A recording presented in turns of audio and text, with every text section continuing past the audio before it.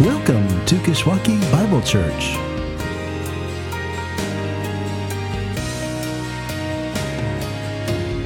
I feel like I'm losing my head a little bit, and the only reason I can come up with for why that is just the sheer excitement of this new series. I am very excited to get into this series in which we're going to be looking at two books of the Bible, the books of Ezra and Nehemiah.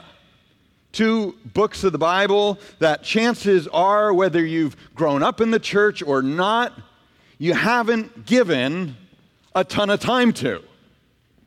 Because they're books of that sort of get lost, they get lost in the history of God's people sometime between the kingdom going south some 3,000 years ago and when the true king finally showed up in Jesus. But between those, the kingdom going south and the king finally coming, the coming of the true king in Jesus, there's this whole time period of history that's really worth remembering.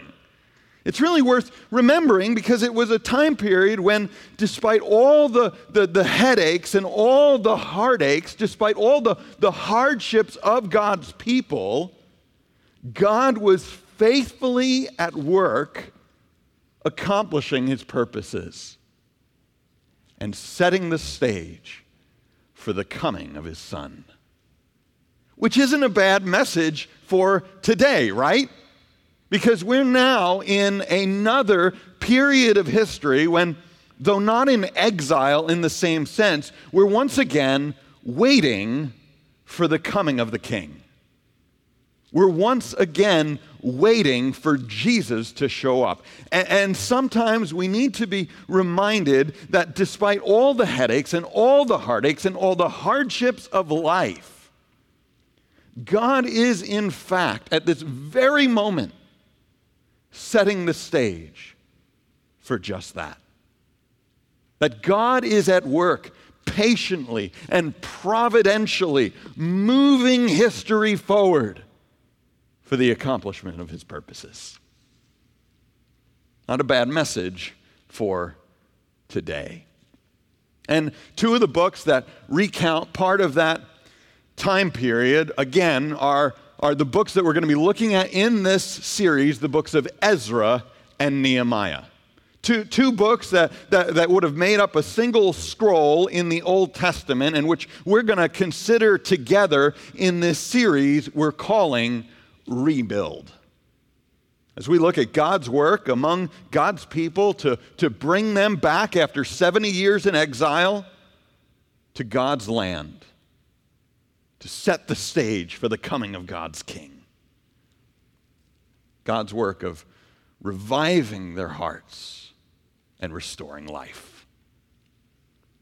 That's what we're going to be looking at in this series as a whole, beginning today as we look particularly at how God rebuilds identity. How God rebuilds identity as we look at Ezra chapters 1 and 2.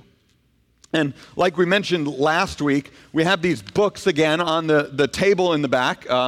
This one is the book for Ezra. We have another one for Nehemiah that we'll put out as we get closer to that. And I'd invite you, if this would be a help to you, I'd invite you to grab one, make it your own. It's the text of the passages on one side and a space for notes on the other. Whether you're going to do this in a home group or do it during the sermon or use it on your own, this would be a great thing for you to have. We ask that you'd give, if you have it, a $3 donation to cover some of the cost of that. It's 50% almost of what you'd get it online. But if you don't have it, we'd like you to have it anyway. So take one if it'll help you. We're all about growing you as a Jesus follower so you can become a better follower, growing other Jesus followers. This helps. It's all yours.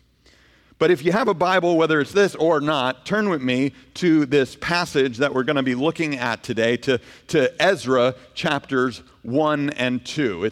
It's sort of at the beginning half of the Bible, at least. You'll see books like 1st and 2nd Kings, 1st and 2nd Chronicles, then Ezra. You hit Nehemiah, you're jumping the gun, go back one book, and that's where we're going to start. And I'm going to begin by reading chapter 1. I'll touch on chapter 2 as we get into it a little bit later, but I want to start again with chapter 1, verses 1 to 11. Let me read it. This is God's word. It says this: "In the first year of Cyrus, king of Persia, that the word of the Lord by the mouth of Jeremiah might be fulfilled, the Lord stirred up the spirit of Cyrus, king of Persia, so that he made a proclamation throughout all his kingdom and also put it in writing. Thus says King of Persia, Cyrus, king of Persia, the Lord, the God of heaven, has given me all the kingdoms of the earth, and he has charged me to build him a house at Jerusalem, which is in Judah. Whoever is among you of all his people, may his God be with him, and let him go up to Jerusalem, which is in Judah, and rebuild the house of the Lord, the God of Israel. He is the God who is in Jerusalem. And let each survivor in whatever place he sojourns be assisted by the men of his place with silver and gold, with goods and with beasts, besides free will offerings, and for the house of God that is in Jerusalem." Then arose up the heads of the fathers' houses of Judah and Benjamin, and the priests and the Levites, everyone whose spirit God had stirred to go up to rebuild the house of the Lord that is in Jerusalem.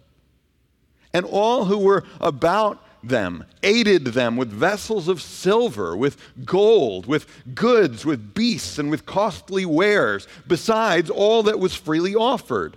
Cyrus the king also brought out the vessels of the house of the Lord that Nebuchadnezzar had carried away from Jerusalem and placed in the house of his gods. Cyrus, king of Persia, brought these out in the charge of Mithredath, the treasurer, who counted them out to Sheshbazzar, the prince of Judah. And this was the number of them: 30 basins of gold, 1,000 basins of silver, 29 censers, 30 bowls of gold, 410 bowls of silver, and 1,000 other vessels. All the vessels of gold and of silver were 5,400.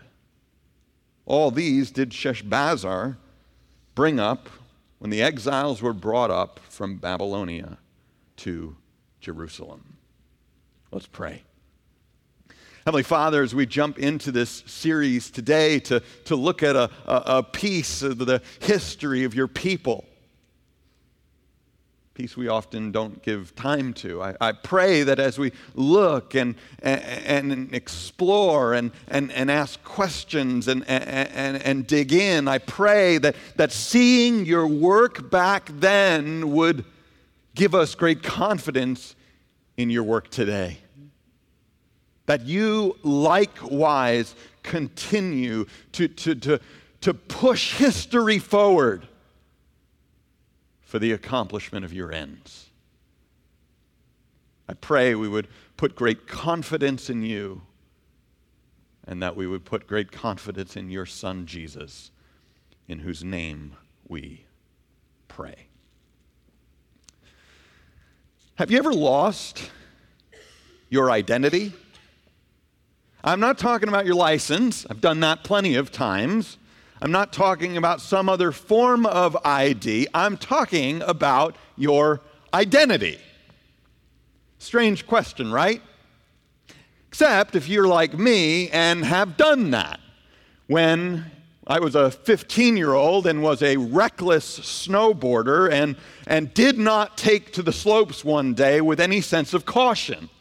And me and my friend were there egging each other on and decided we were going to see all day, hit one jump consistently to see who could outdo the other. And I was on my way down the hill, so I'm told, my friend on the ski lift, when I hit this jump better than this guy ever could. Problem was I turned over in the air, landed on my head, which was unhelmeted at the time, and lost my identity. I lost my identity. I couldn't find it. I was on the slope, didn't know who I was, where I was, what I was doing, and for about a week after, every memory that seemed to stick for a moment was gone the next. I did not know who I was. Lost my identity. Which called for some pretty radical conversations with my parents, reminding me of who I was, where I came from, what I was doing. Reminds me a little bit of what I think God is doing through this passage. Reminding, rebuilding, reestablishing, in a way, the identity of his people. See, they had gone through a period in their history that had gotten pretty rough. They had a long history in this particular land that they considered their own, promised to them by God himself, all the way back to old Father Abraham, some 1,500 years before, who had been called out of his land and told that he would someday have this land, that after a time period of being out of that land, God would in fact bring his descendants back in the form of a nation and give it to them because the inhabitants there would no longer have a right to it. And they came in, and it was as God said.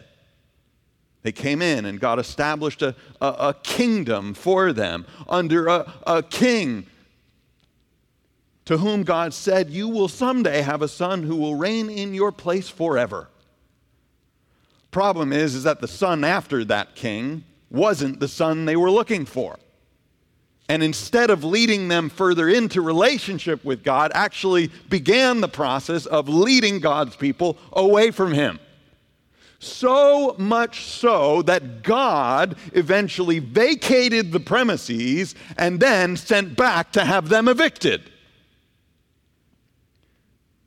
which landed them in 2 subsequent exiles, part of the kingdom in the Assyrian exile, and this part of the exile, which we're looking at today in Babylonia.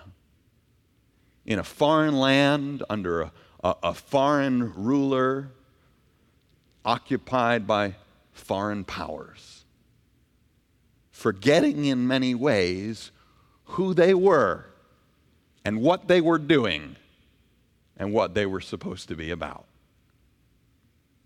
Well, God, in many ways, in this passage, is reminding them of what they forgot.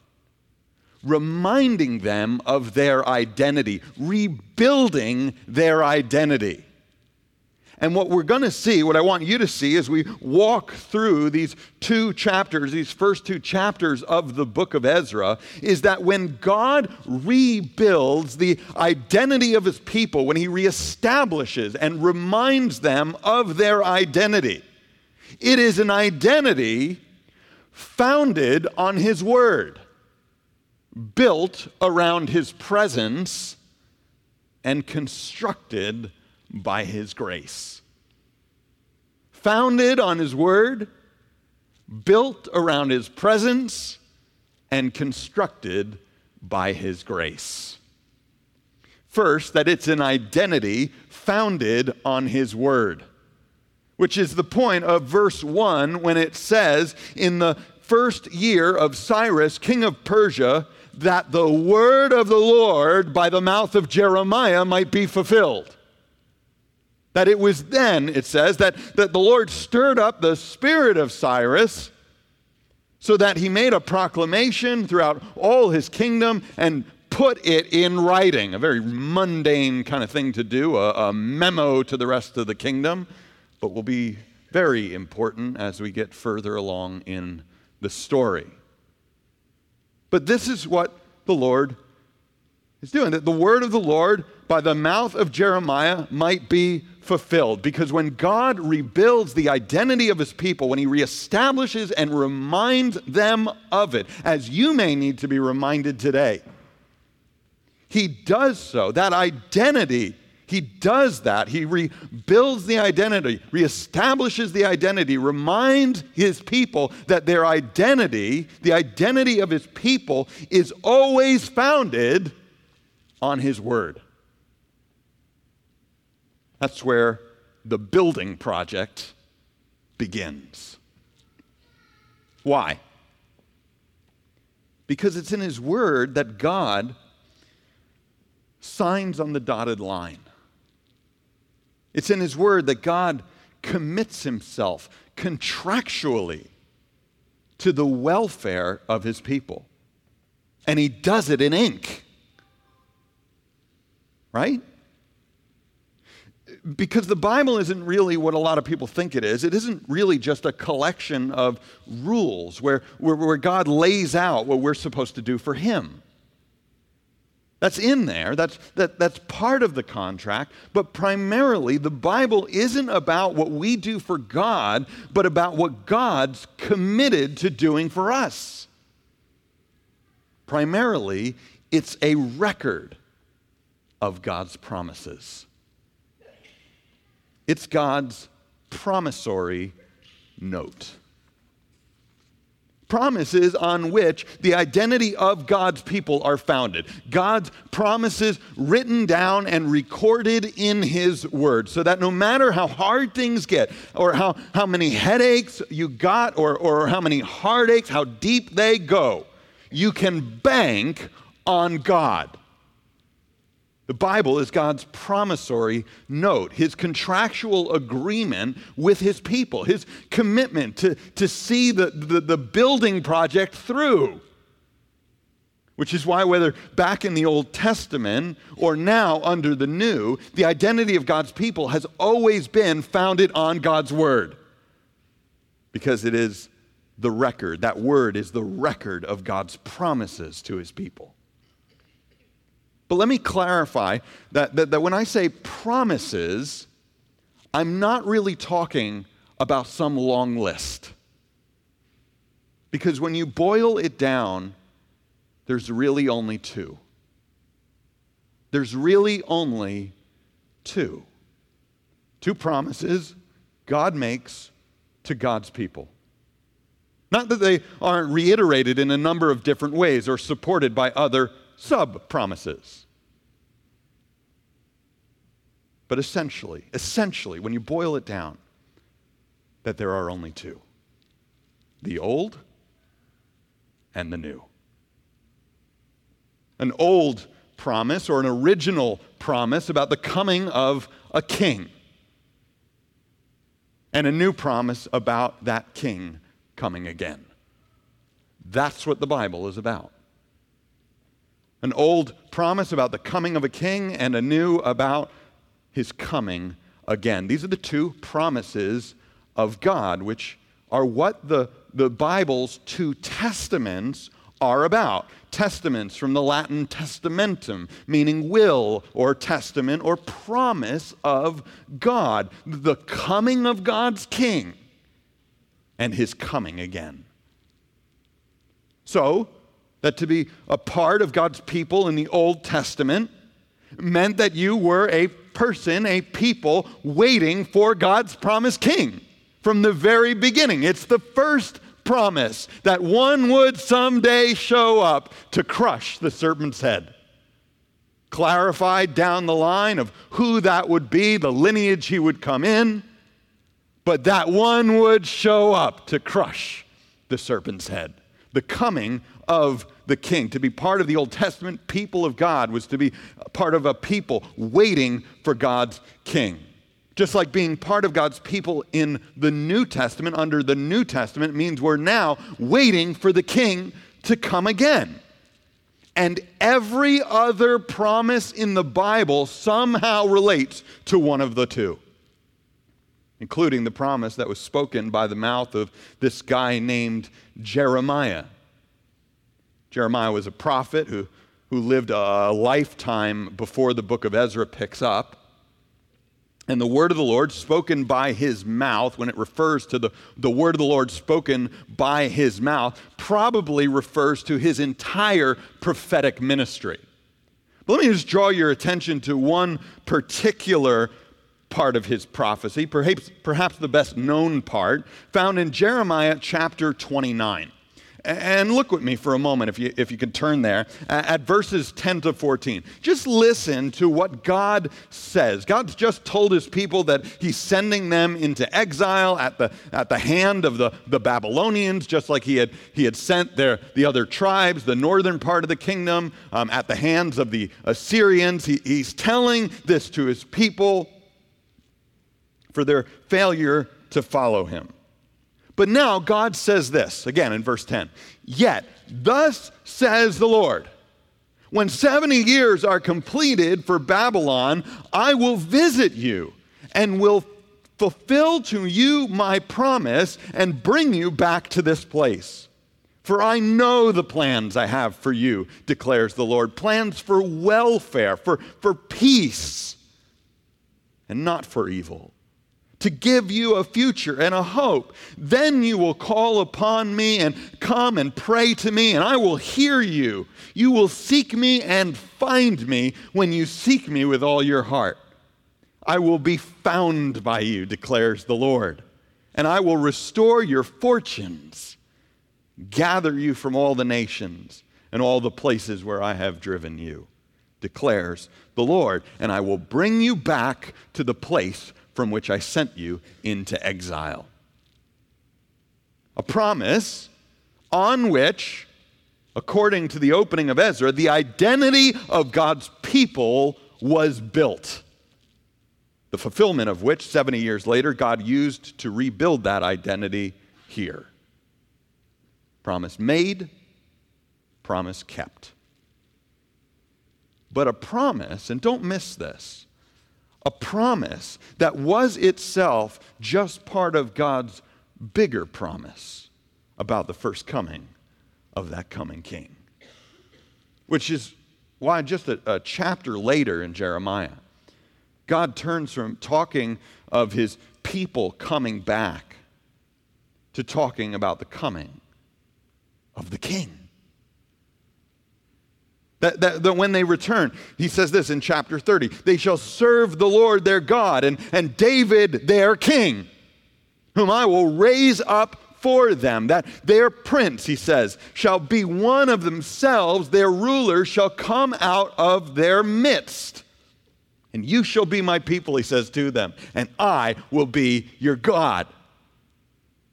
And to this, the point is this, that just like for the people in Jeremiah's day, our identity as the people of God now is founded on God's word because our identity is wrapped up in God's promises. This is the point, guaranteed by our promise-keeping God. But we would do well as we comb through the pages of the Bible. We would do well to read the little promises in light of the big ones. Because if the little promises are distracting us from, rather than focusing us on the big ones that they're supposed to be driving us toward, we will very likely end up undoing the very promises we're hoping in and cracking the foundation on which they're built. Which, just as an aside, if you look around a little bit at the Christian milieu today, just as an aside, this is what happens when even the promise in Jeremiah about having a hope and a future, which is very much looking forward to the coming of Jesus, does, when it as much leads people away from him as it was intended to lead them toward. Even though God, for his part, did exactly what he said he was going to do. If you dig in, right, to those verses, God does exactly what he intends. He did it. He brought them back, right? 70 years later, I'll bring you back. For the purpose of the plan for your shalom, your peace, and your well-being. For the purpose, not that the bringing you back is the accomplishment of the plan. It's just one step. It's just one step along the way. The welfare of the people is wrapped up in the coming of the King.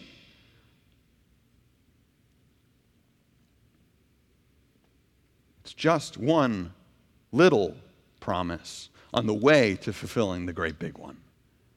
Yet we've made, right? Haven't we made? We've made the whole thing about us. Just taking this as one example of a promise in the Bible that we've ripped out of its context, and instead of making it about God like it is, we've made it about us. We've plastered it on our coffee cups, even the coffee cups that you can see it on the inside, so that when you're drinking, you don't even need to look at the out. You can just see it staring at you. We've made it about us. But that's not what God meant. That's not what God meant. And your misunderstanding, the misunderstanding of God's promises isn't something you can bank on if you get it wrong. It's a promissory note that you can't cash. Which is why, even in our day, even this year, we've heard two of the biggest names in the name it and claim it perversion of Christianity begin to backpedal on the prosperity gospel they spend their whole lives preaching. Have you noticed that? Back in January, Joyce Meyer saying, I got it out of balance. I had it out of balance. And as recently as 2 days ago, Benny Hinn, the most popular self-help prosperity gospel preacher in the world today. Have you seen it? Saying, I got it wrong and I think the Holy Spirit is ticked off. Now, I'm not saying they've arrived. I'm not even saying it's real. But it's interesting that even they can recognize that what they've been preaching for years is bankrupt, because they've taken the little promises of God, made like they're the big ones, and left the big ones behind, rather than reading the little ones in light of the big, because it all really is about the big. And it matters. Why? Because what we need is the big one. What we need is Jesus. And if we're supposed to be a people founded on God's word and the promises that word records, but instead we twist those promises into something that they're not, we risk undoing the very promises we're hoping in and cracking the foundation on which they're built. When God rebuilds the identity of his people, it's an identity founded on his word.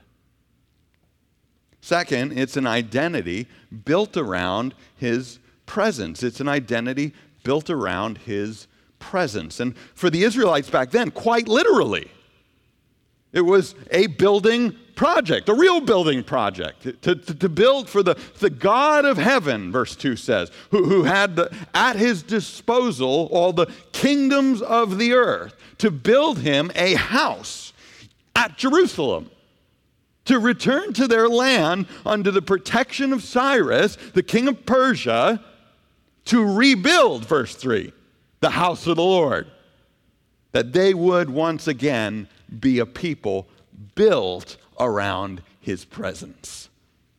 And God's presence, if you know the story, had been at the center of who they were ever since God brought them to that land so many years ago. When a man named Moses led them out of slavery and they picked up God's presence on a mount called Sinai. That's why they stopped there. Get God's rules, get God, right? And then travel on. Where they picked God's presence up at this mount called Sinai, where God gave them the instructions for building his first house, which back then was more like an RV. It was a mobile house. It would go with them. And God told them that they were going to be a nation of priests. Take God's presence with them, and they would be a nation of priests, which meant that they were going to stand between. They were going to to mediate to an unholy world the presence of this holy God, a nation of priests. Which means that they were going to be in the business of making introductions, sort of like the butler, right? They're going to come to the door, God's front steps, and walk you into the drawing room. It's a little more than that, a little different, but sort of like being a butler, right? They were going to be God's butler. But so it was from that mobile home to the building of the first temple. God's people built around God's presence. Up until things started to go south. And eventually, like I said before, things got so bad that you would have thought they needed to be introduced to this God themselves. Until God got so fed up with their disregard for his house, their disregard for his holiness, their disregard for him, that God, what? Vacated the premises, sent back to get them evicted. But look at this. Look at this. When God's fixing to bring them back, and God stirs up the heart of Cyrus, this pagan prince, to do it. What's at the heart of it? That they'd return, again, verse 2, in order to build God a house at Jerusalem. This is the purpose behind it. At Jerusalem, at Jerusalem, at Jerusalem, to build God his house. That they'd once again be a people built around God's presence. Because this isn't some side dish in the relationship with God. This isn't just another pot at the potluck. This isn't just picking a dessert on the back table. This is the main thing. You don't get this, you don't got anything. This is what it's all about. That they'd return to build the house of God, to have God among them, because this is the very heart of it. And you're not a part of the people of God without God's presence. Because no matter how many licks it takes to get to the center, this is still the Tootsie Roll center of the Tootsie Pop. This is it. This is what it's all about. Because founded on God's word, God's people are to be built around his presence. And if you're going to be part of this, that means that your life as a part of the people of God likewise has to be built around God's presence. That you no longer get priority when it comes to rearranging the furniture. That your time, your talents, your treasures are now meant to serve a single purpose, because you now have the privilege of being God's butler. You're now invited to be a servant of the King. Now, if that's too much for you, let me just remind you that there are butlers in this world that live a lot better than you do. Highest paid butler in the world right now makes $2.2 million a year. And with God, it is so much more. You have been invited to be a servant of the King. Because what? Better to be a butler in the house of God than a king somewhere else.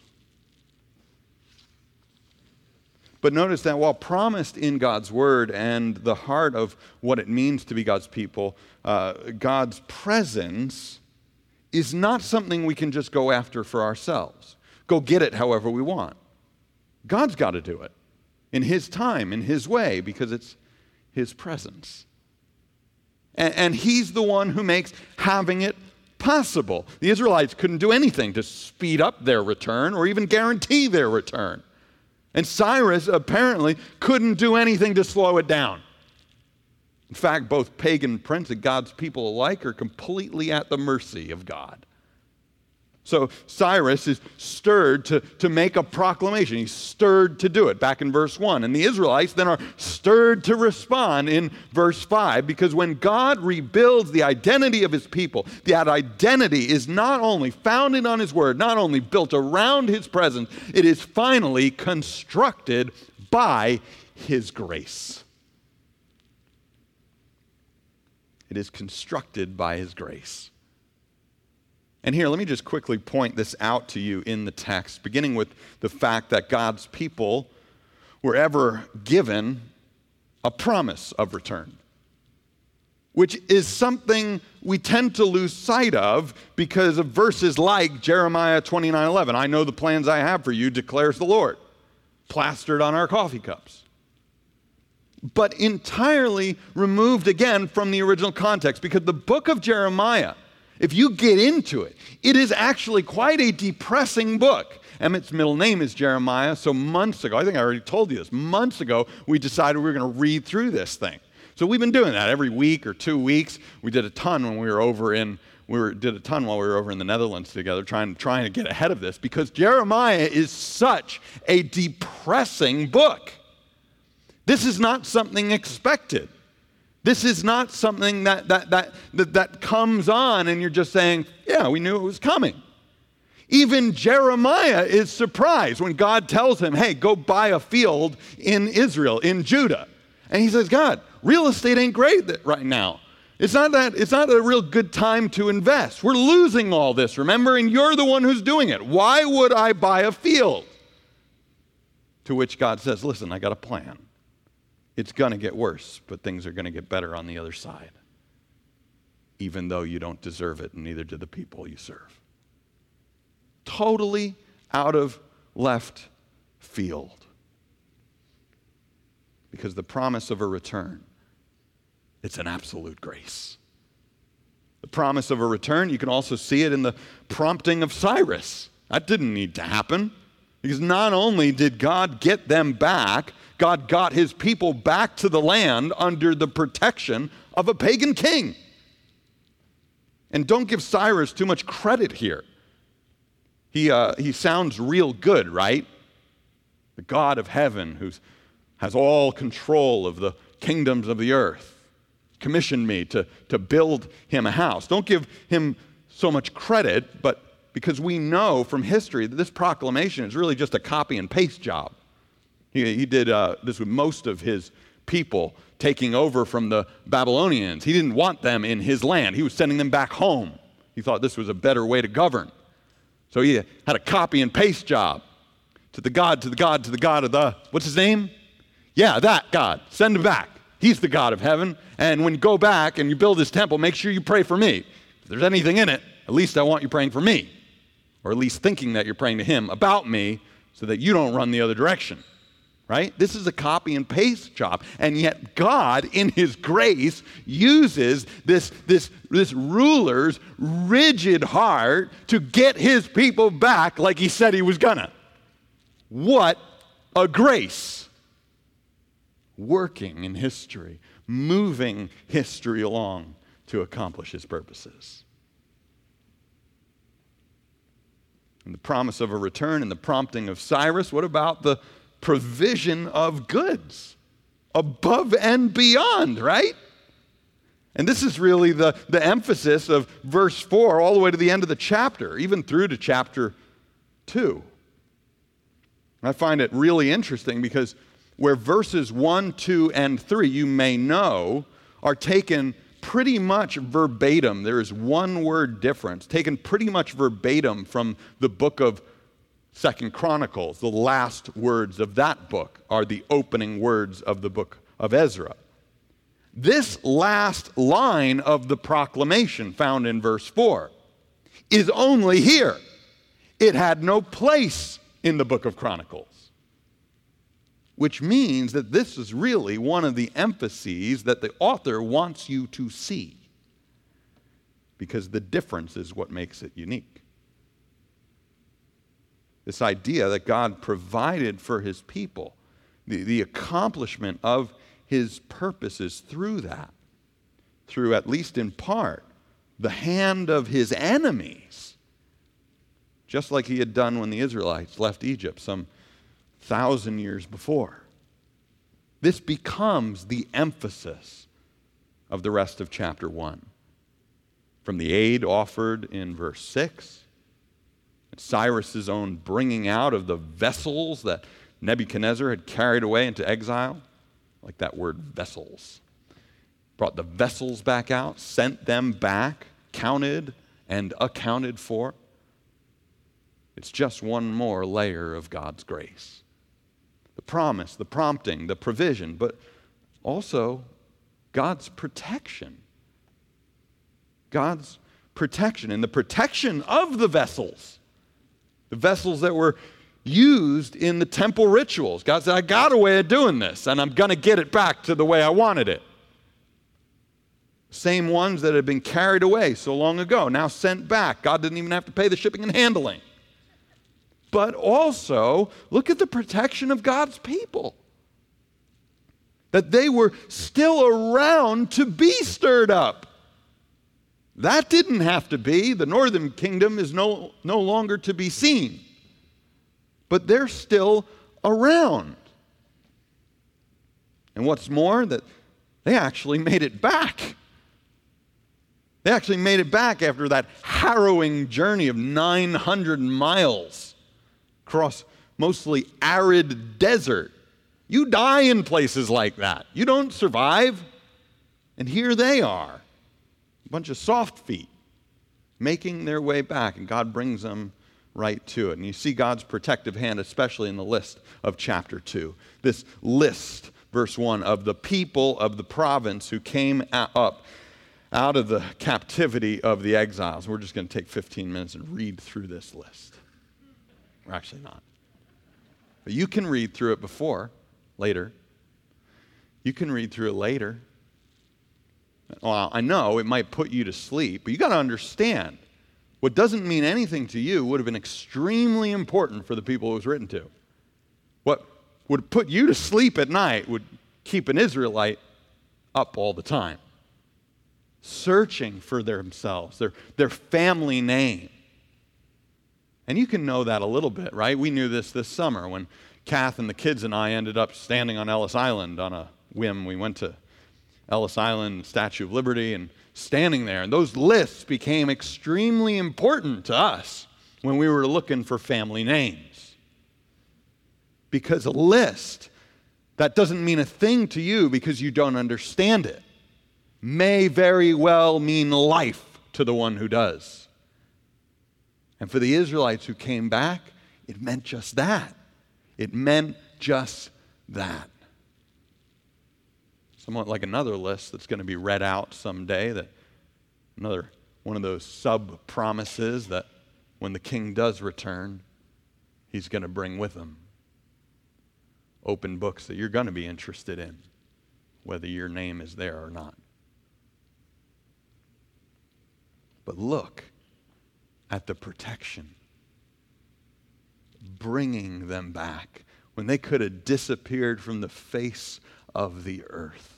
The protection, the provision, the prompting, the promise, the grace of God pushing history along, constructing the identity of his people. Just recognize that it's all part of the proof that in rebuilding the identity of God's people, it was an identity constructed by that grace, just as it was an identity built around his presence and an identity founded on the promises of his word. A first promise that was fulfilled in the coming of his Son when God rebuilt the identity of his people for good. With a grace that we had never seen. With a presence that we had never known when God's word walked among us. The fulfillment of a first promise in the coming of Jesus and a second promise that will one day be fulfilled when he returns. And I just want to end with 3 questions. Three questions. As we get going into this series, as we dive into this book that is going to raise our hopes and shatter our expectations. As we look to God to do with us what He's done before, to revive our hearts and restore life. Just three questions to start. First, is your identity founded on God's Word? On the promises that God has made and the promises He's already in part fulfilled? Do you trust Him? Not only when life is going well, but trust Him when it's falling apart at the seams. Do you take great comfort in the fact that He's already declared the end from the beginning and holds history in His hands and will accomplish His purposes?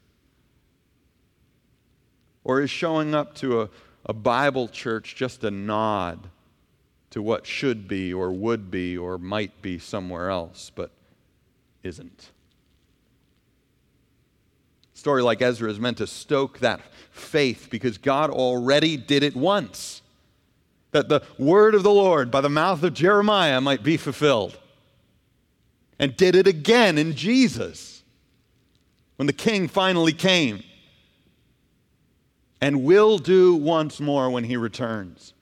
Is your identity founded on God's Word? And God's Word not as you would have it, not as you would twist it for yourself, but as it is, with all the little promises driving toward the big ones, and all the plans God knows and has for you being plans of you living under His Son and living forever. Is your identity founded on God's Word? That's the first question.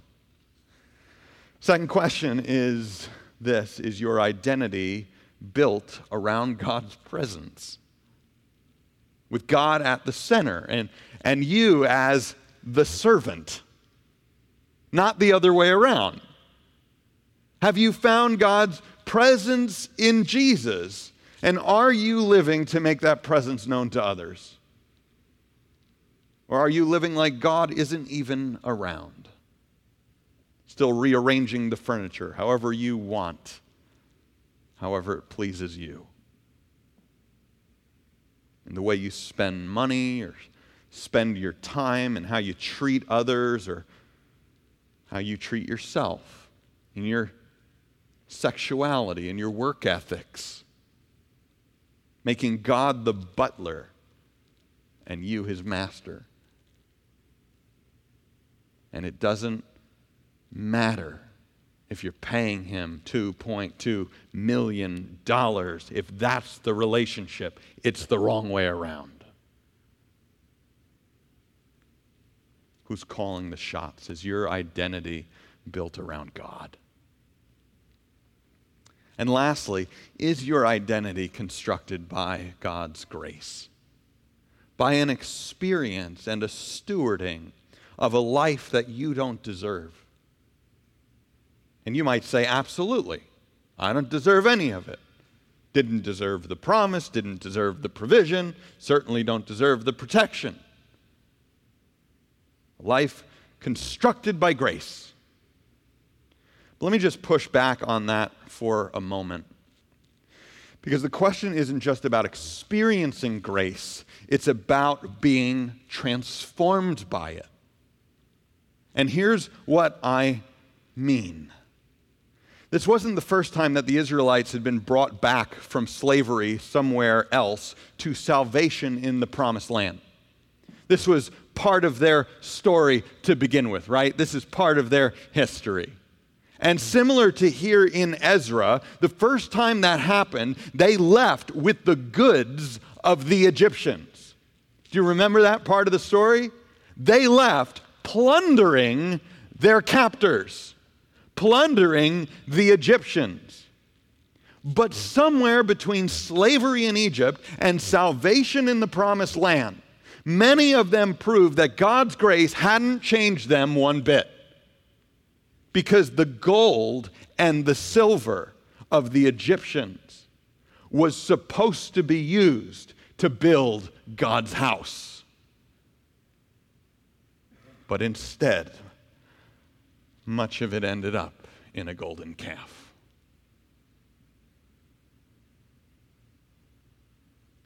It's not just about whether you experienced grace. It's about whether you've been transformed by it. And if I could just pull the curtain aside for a moment and say the burden of my own heart, what I wrestle with most with Catherine at night, what I stay away most about at night is whether that's true for myself and for you. Of not only whether we hold grace high, but of whether that's been driven deep.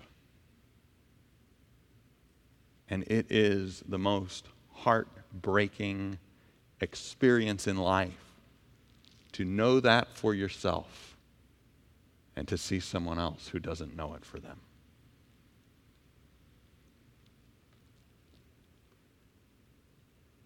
Do you know? Has your life been constructed by? Has it been transformed by the grace of God? Let's pray. Heavenly Father, I pray as we dive into these books that some of us maybe didn't even know existed before today. I pray that looking at the journey of your people and your work in and through them, I pray that we would likewise be stoked in our relationship with you. And I pray as our hopes are raised, but then our expectations shattered, that it would all the more focus our attention on your Son Jesus, in whose name I pray.